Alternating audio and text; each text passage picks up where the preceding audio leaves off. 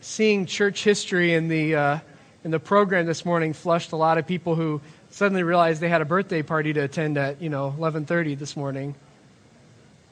Hopefully, we'll make it interesting. In fact, we're actually going to take a few minutes at the very beginning talk about why study church history at all. We're actually going to really be following up kind of from where Ron left off the last couple of weeks. Remember, he took us through the first few years after Christ returned and got us back towards the end of Acts. And what we're going to be studying in church history is, as you see there, the first century and a little bit beyond, very, very early after the Paul and Peter and those men lived. Some of these people who we're going to be studying the next several weeks actually probably knew apostles. That's how early we are. I just want to remind you, as always, if you consider yourself a newcomer, you're more than welcome to join either Pastor Matt or Pastor Ken's classes, newcomers and new members orientation classes. And also I wanted to remind you that Wednesday night classes for kids and adults start up again this Wednesday. So we were off last week, but we'll be back up again this Wednesday, the 7th.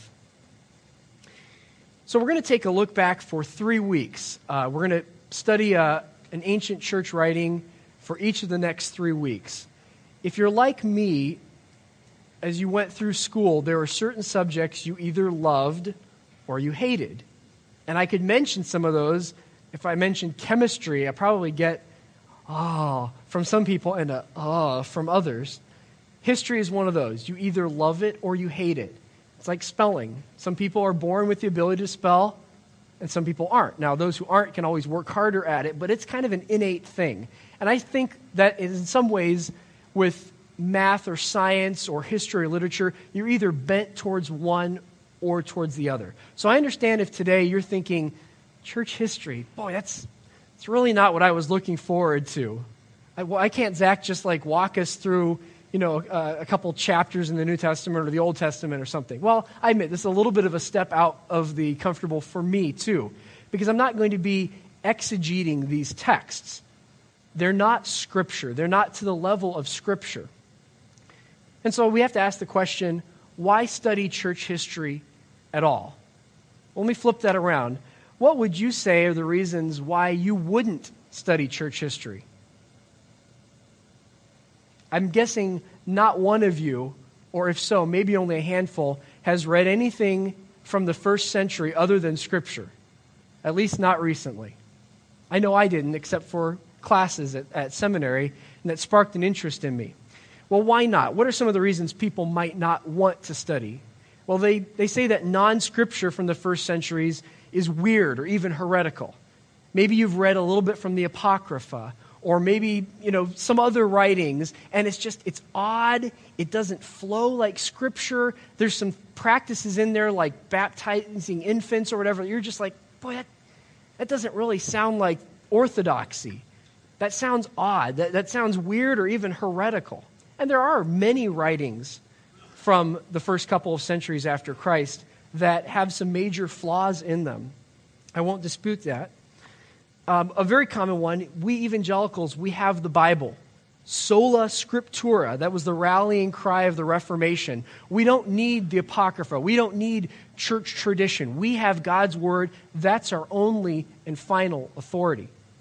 So we don't need those early church writings. The Roman Catholic, they put a lot more stress on the early church writings than we do. They consider a lot of times the church fathers like Augustine, who's going to be later than what we'd look at in the 4th and 5th centuries, but they consider someone like Augustine to be almost on the level of Scripture, or even on the level of Scripture, depending on who you talk to.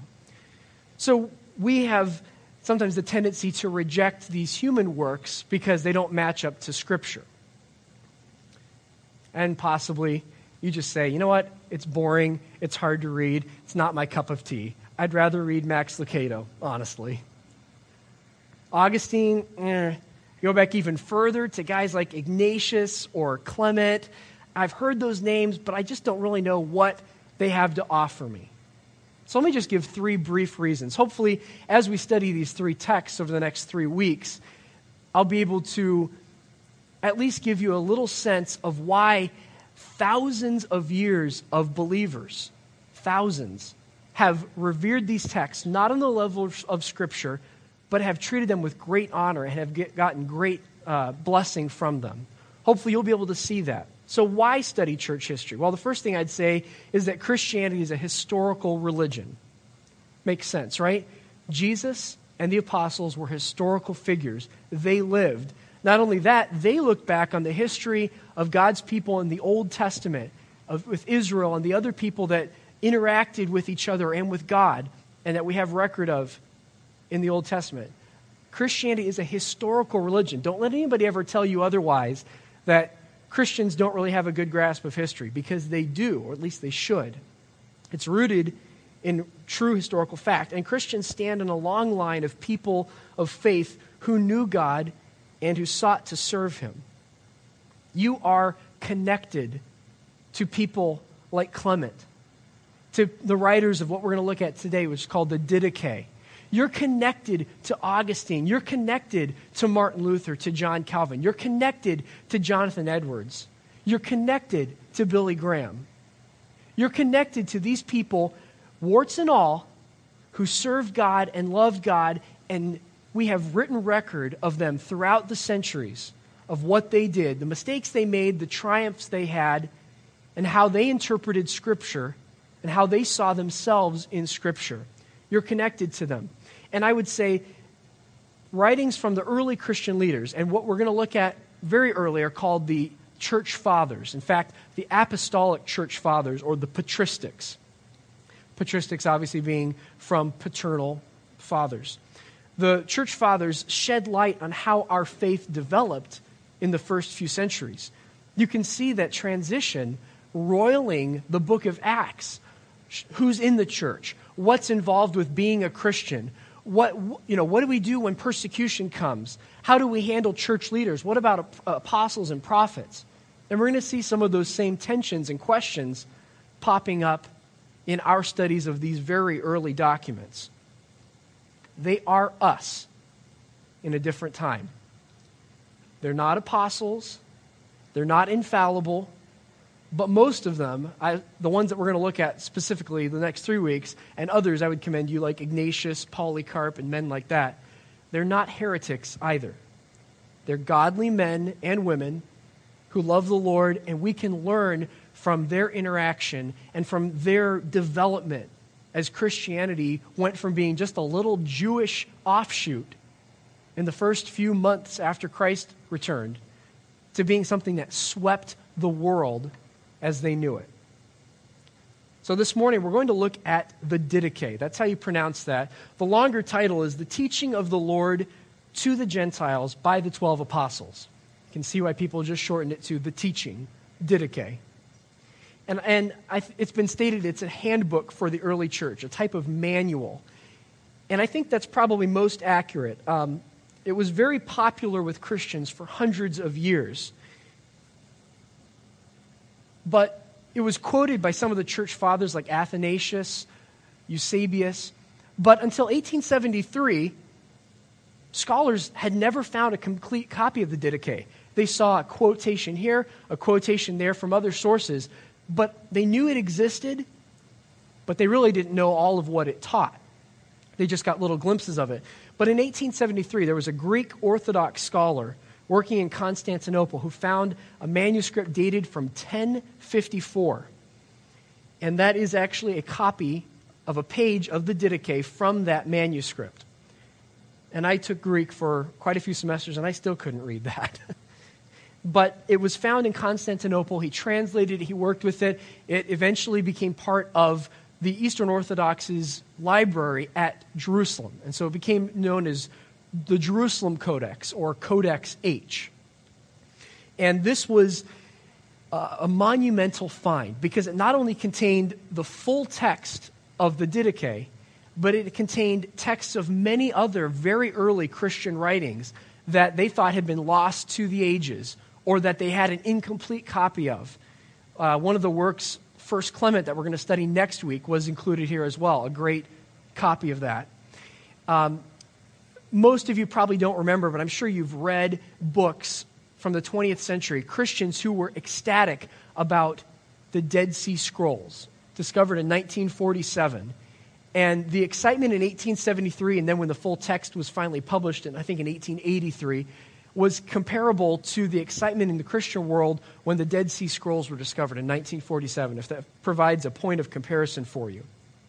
So we're going to look at every week several key facts about our particular book that we're going to be studying. You're not going to be tested over this, and we will eventually get into the heart of the teaching, but I think it's important to understand where we're headed. So let me familiarize you a little bit with the Didache. We don't know who it was written by. In all likelihood, doesn't have an author's signature. In all likelihood, it was written by several people, by a group, perhaps a group of elders, a group of deacons, perhaps even prophets or apostles, early in the first century, as we'll see. And they think that it may have been actually written in a rural setting, like Antioch in Syria or Egypt. And that would make it one of the only early church writings that came not from a city, the hubbub of a city and a university, but actually from a rural area. Very possibly one church put a form of the Didache together, and then other churches throughout the centuries used it, adapted it for their own use. So there's nothing magical about the Didache, the form that we have now. It came to us adapted and added and tweaked throughout the centuries. It's a compendium, a composite of ideas from the First Testament, from the first century. And as far as I can tell, there's many different ideas. It doesn't date itself. But as far as I can tell, it probably was written between 80 and 120 AD, which would put it 50, 75 years after Christ.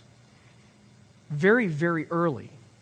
And so some of the reasons up there are prophets and apostles mentioned, and we know that by like 150, 175, 200, there were no apostles or prophets being mentioned anymore. That class had died off. That infallible class who brought God's word directly to God's people was no longer on the scene since the scripture had been completed. They talk about, as we'll see, baptizing in streams. Again, once you get later into the second century, they have baptistries. They have buildings that they are baptizing indoors. It's not an outdoors activity anymore, partly because the level of persecution from the Roman Empire had increased drastically in the second and third centuries. And then there's an obvious Jewish influence. Ron made mention of this to a degree, Christianity discovering its identity. Are we a Jewish offshoot of Judaism? Or are we, as Christ said, unto the end of the world? Remember, Acts 1:8, Jerusalem, Judea, Samaria, and to the uttermost part of the world. That was Christ's goal, but it took the early church a little longer to get to that point. It really wasn't until Paul and his missionary journeys that you start seeing the gospel and these Christian communities pop up throughout the Roman Empire. Who is it written to?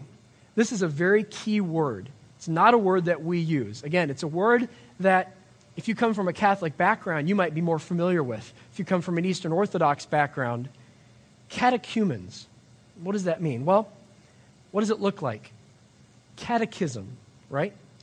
A catechism, again, it's not an inherently wrong thing to have a list of questions and answers, doctrinal questions and proper answers to that.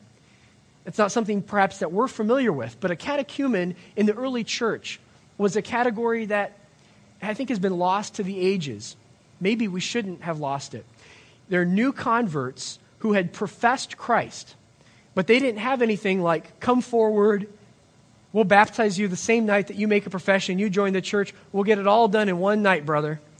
They didn't do that. There'd be a period of months, even years, from the point when someone made a profession to the point when they were accepted as a full-fledged member of the church.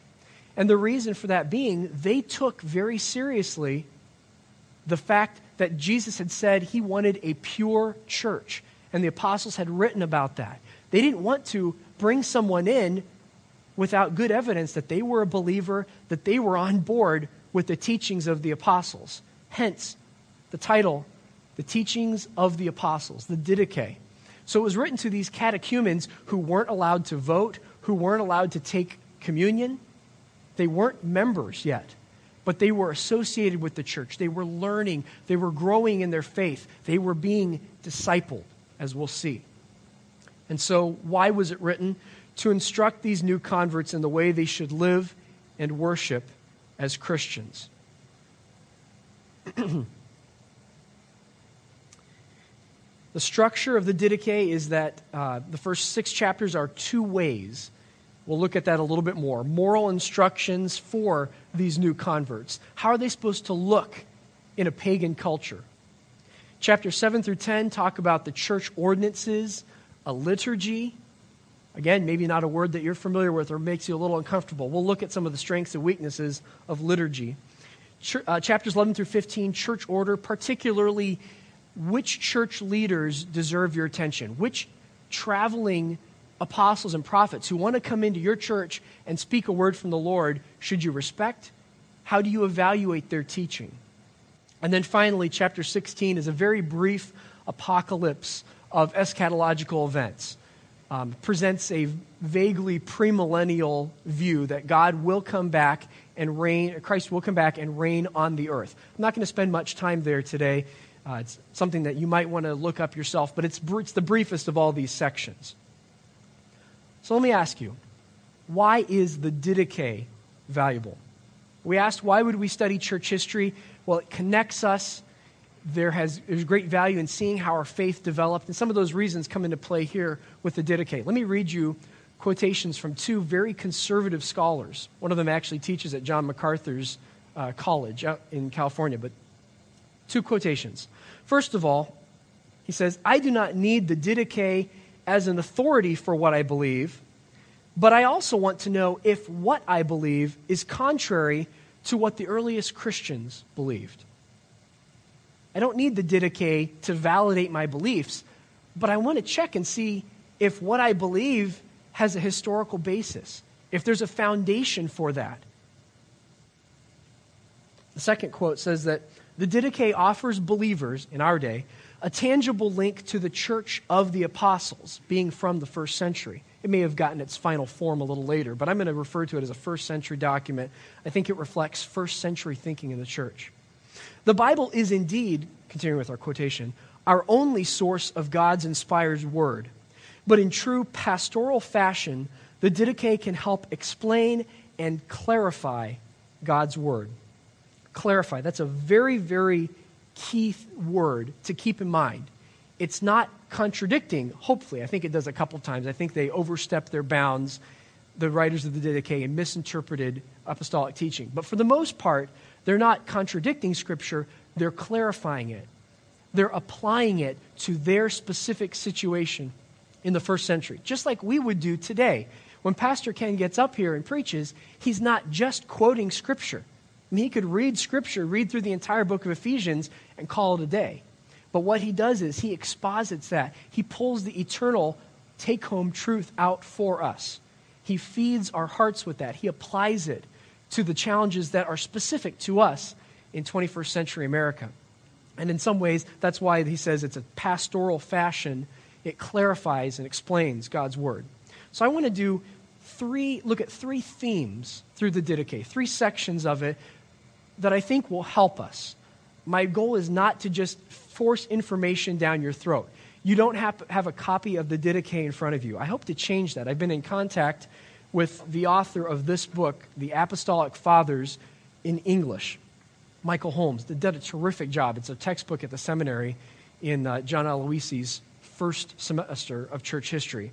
And I'd like to get a copy of part of the Didache at least, part of 1 Clement, part of the Epistle to Diognetus in your hands, maybe at the end of our 3-week session, because I really feel like if you read these documents for yourself, if you spend some time in them, in your own personal time with God, you will see the richness of them. You will see the value why Christians for thousands of years have held these books in high regard.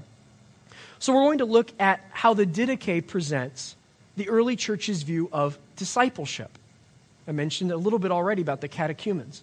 We're going to look at how the early church viewed leaders in a time of transition between apostles and prophets, and then permanent leaders, elders, deacons.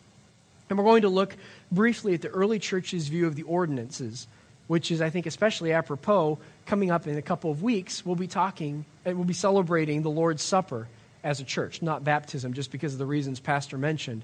But we'll be celebrating a version of our Ordinance Sunday. So we'll see how the Didache viewed the ordinances. First of all, I want to look at the discipleship, ethical guidelines in a pagan culture, how I'm summarizing it.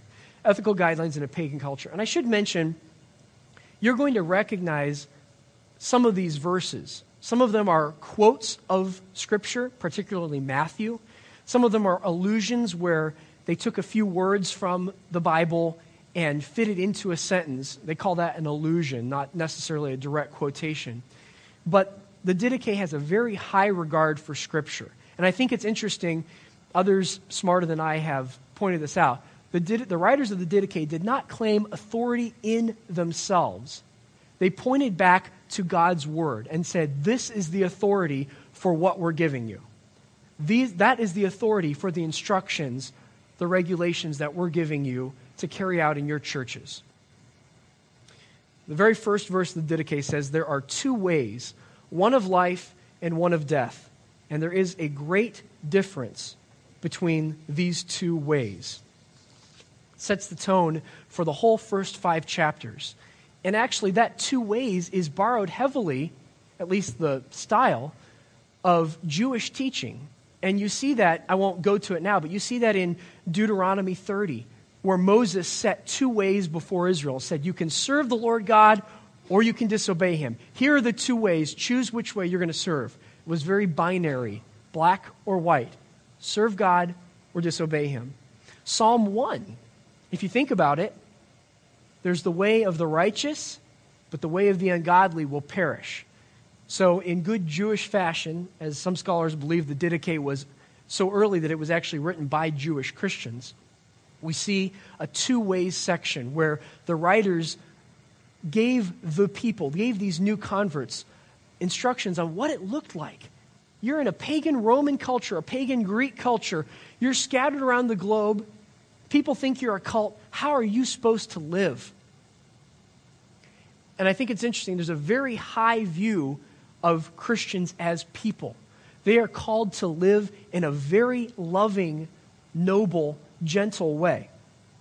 1:3 says, bless those who curse you, and pray for your enemies, and fast for those who persecute you. For what credit is it if you love those who love you? Does it sound familiar? It should. Taken from Jesus, almost exactly from Jesus' words in Matthew. 2:7, you shall not hate anyone. Instead, you shall reprove some and pray for some, and some you shall love more than your own life. And this is a theme of the Didache. Christians are people who love, but not indiscriminately. They love other people. They sacrifice. They show unworldly compassion. But still, it has limits. There are boundaries. And we'll see that as we go through. I think that's such a key verse. You shall not hate anyone. But some you need to reprove. Some you can't reprove, so you only pray for them. And some you love more than your own life. Particularly, I think, those in your community, in your local church, your brothers and sisters in Christ. Doesn't Scripture itself say that we need to do good to all men, but especially to those who are in the household of faith? So the Didache follows that pattern of inordinate love, but that still is reasonable, that still has what we would say are boundaries. And there are some commands, I won't list all the text, but forbid specifically common activities of the day, such as sorcery. And let me tell you, over and over and over again, I couldn't list all the references to sorcery or to soothsaying. Apparently that was something that the Christians of that day still had in their bloodstream. If you lived in the first century, whether a Roman or a pagan culture, you were going to be sucked into that. You were going to have that all around you. Multiple gods, pray to this one, see what the gods say we should do with this particular activity. What's the future hold? And the writers of the Didache, in no uncertain language, told their catechumen, their new converts, That is not something that is ever okay for Christians to be involved in. Abortion. Did you know that abortion was very, very common in the first century? The New Testament doesn't say much about it, if anything. And so some people have concluded it's really not that important. God didn't care. He didn't consider unborn children to be alive, to be human. But the Didache follows the overall message of Scripture, which is a great reverence for human life, for those who are made in God's image. And it goes on to say you will not specifically commit abortion. Sometimes they left their babies, they exposed them, they'd leave them out in the field, unwanted children. But they also had chemical and surgical procedures to exterminate the life of an unborn baby in the first century. And so the Didache is very clear. That is not something that Christians should ever do or condone. And also ignoring the poor, showing less than a compassionate spirit to those who are unfortunate, showing greed, chasing after money. These aren't unbiblical themes. They are biblical themes, but that the Didache gives a very particular slant for that people who are listening to this. And then I think it's interesting, after a long list of evil practices near the end of the section, may you be delivered, children, from all these things. The pastoral heart of the writers of the Didache, setting guidelines, yes, but doing it in love to protect these new converts who needed to know what is a Christian look like in the first century. As we continue on looking at discipleship, there are three types of commands in the Didache, and I think it's interesting to keep that in mind as we read. The first is a direct command from Scripture. It says, "Do not be lustful, for lust leads to sexual immorality." Didache 3:3. Very, very similar to Paul's teaching, not only in Corinthians, but in 1 Thessalonians 4:3-5. It's not having to do much rephrasing to give the exact heart of what Paul wanted, which is to say that sexual sin comes from a lustful heart. And the Didache has many instances of that where they just rephrase or directly quote Scripture and say this is not okay for Christians or this is commanded of Christians. There's another category, though. This is a logical application of biblical teaching. Look at that one up there. It says, "Let your gift sweat in your hands until you know to whom to give it." Remember what I said about love that has reasonable boundaries.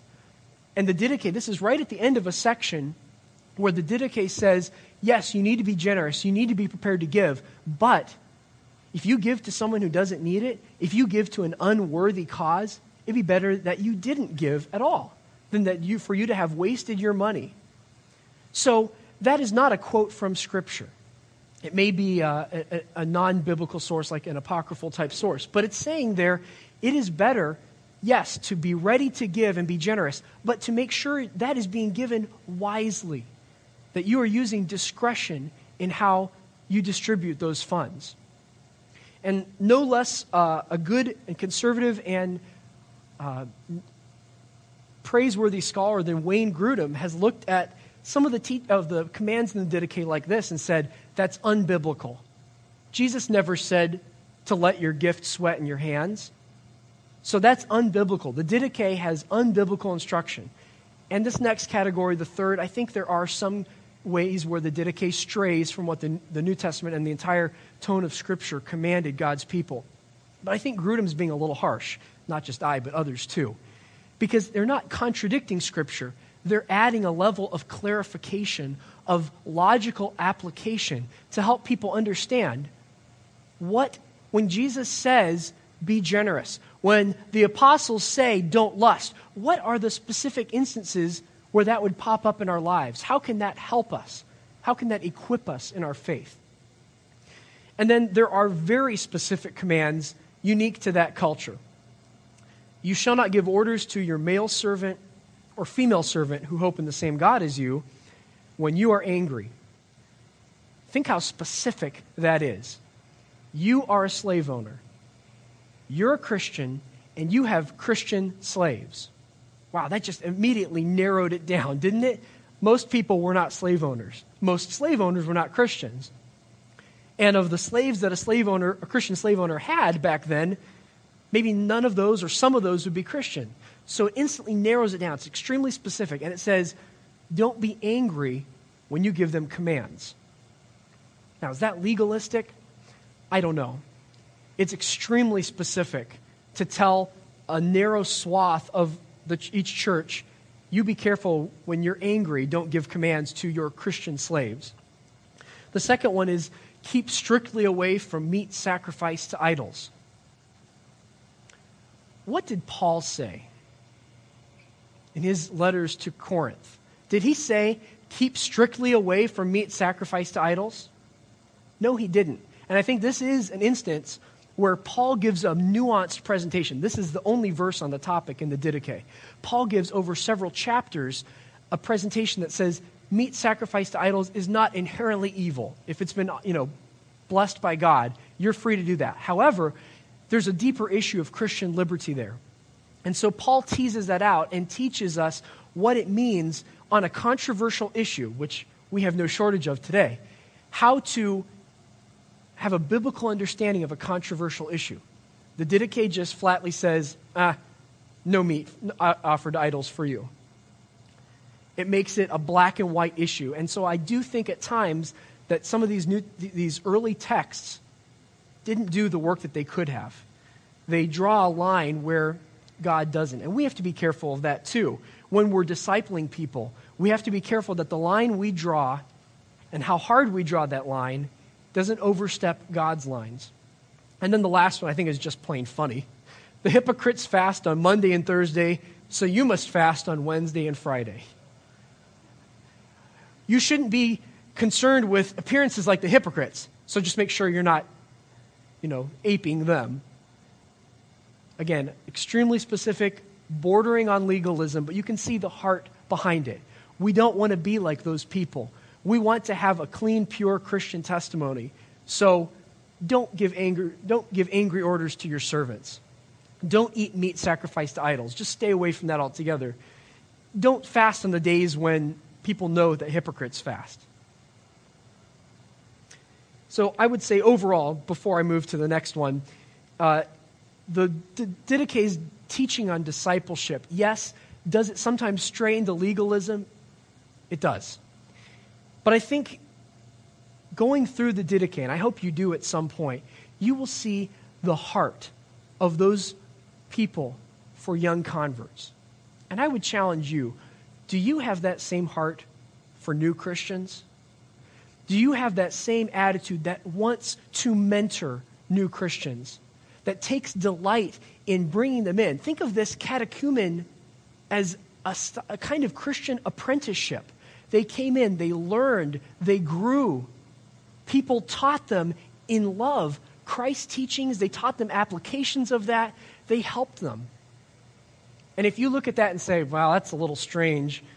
Why would we wait that long to baptize someone?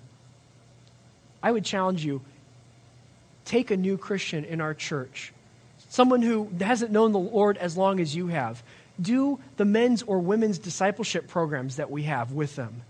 Use the experience, the maturity in the faith that God has given you to reach out and help that person. That's the heart of the Didache. Let's look at the church leaders. As I said, this was a time of transition in Didache 11 through 15. The Didache talks much about apostles and prophets, but it also talks about resident church leaders, elders and deacons. So there's kind of a balance of perhaps an uneasy tension between these people who brought God's word directly and these people who taught God's word indirectly. One was more of a temporary class, and the other we still have with us today. The first verse that really talks about church leaders, my child, night and day, remember the one who preaches God's word to you and honor him as though he were the Lord. Well, does that seem strong? Perhaps.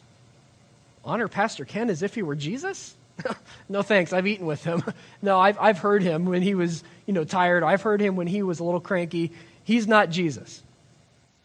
But remember, Jesus had an earthly ministry in the flesh. And it is telling people who lived less than 100 years after Jesus was on this earth, you have someone who is bringing God's word to you, who is shepherding you. you need to treat them as the Lord. You need to treat them with the reverence and respect and attention that you would treat if Jesus or one of his apostles was here teaching right now. And then it talks about a category of, I would say, transient teachers.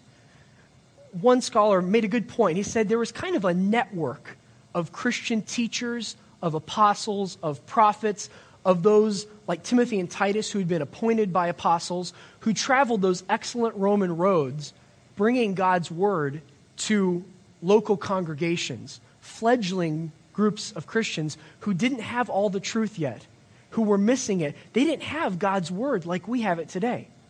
They couldn't crack open a book and read through huge sections of God's word. They had maybe a letter from here, a letter that had been hand-copied from there, and so they depended on these traveling ministers to bring them God's word, to tell them what God wanted them to know. If anyone, 11:1-2 says, if anyone should come and teach you all these things that have just been mentioned above, welcome him. But if the teacher himself goes astray and teaches a different teaching that undermines all of this, do not listen to him.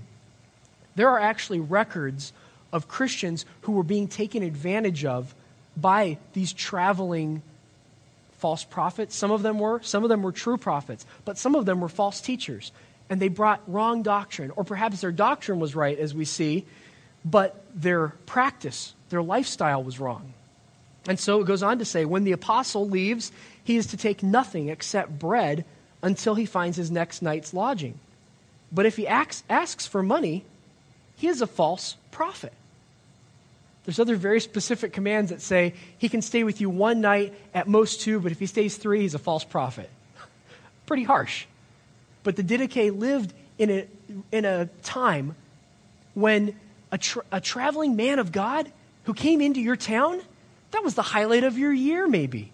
A chance to hear news of what the apostles were up to, a chance to hear news of what the persecution was like. Are we the only ones who are suffering? Tell us news. Tell us God's word. We don't really have leaders yet. We have, an elder or a deacon who are trying to do their best, but they're still figuring things out. Bring God's word to us.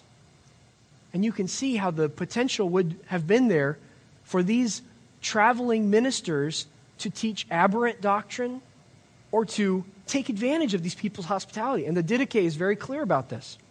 Look here. But every genuine prophet who wishes to settle among you, not just a traveling minister, but someone who says, I want to live and serve alongside you, is worthy of his food. And then it talks about first fruits of produce, livestock, even goods like oil. Give these first fruits to the prophets, for they are your high priests. Again, can you see how this would develop into Roman Catholicism just a few centuries down the road? I can. But here, it's not saying anything unbiblical. Just like the priests, remember, from the Old Testament, were supposed to be supported by the sacrifices. Remember, there was a very strict portion that the priests were supposed to have if you went and sacrificed at the tabernacle, at the temple. In a similar way, the Didache is saying, look, if you have a prophet or teacher of God, a man of God who wants to come and make their living with you and shepherd you, then you need to take care of them. And it goes on to talk about the qualifications of resident leaders who were not appointed from within, outside, but actually arose, were elected from within. Therefore, appoint for yourselves bishops and deacons worthy of the Lord, men who are humble and not avaricious, and true and approved. It says, don't despise these type of men. So whether they are traveling, or whether they've settled with you, or whether they organically came from your own group, honor them. It's like 1 Timothy 1:3-7 talks about, Paul said, as I urged you when I went into Macedonia, stay there in Ephesus so that you may command certain men not to teach false doctrines any longer. They want to be teachers of the law, but they're not. Very well may have been these type of traveling itinerant ministers who came in, got an audience, and thought they could just rule the church. Titus says, the reason I left you in Crete was that you might straighten out what was left unfinished and appoint elders in every town.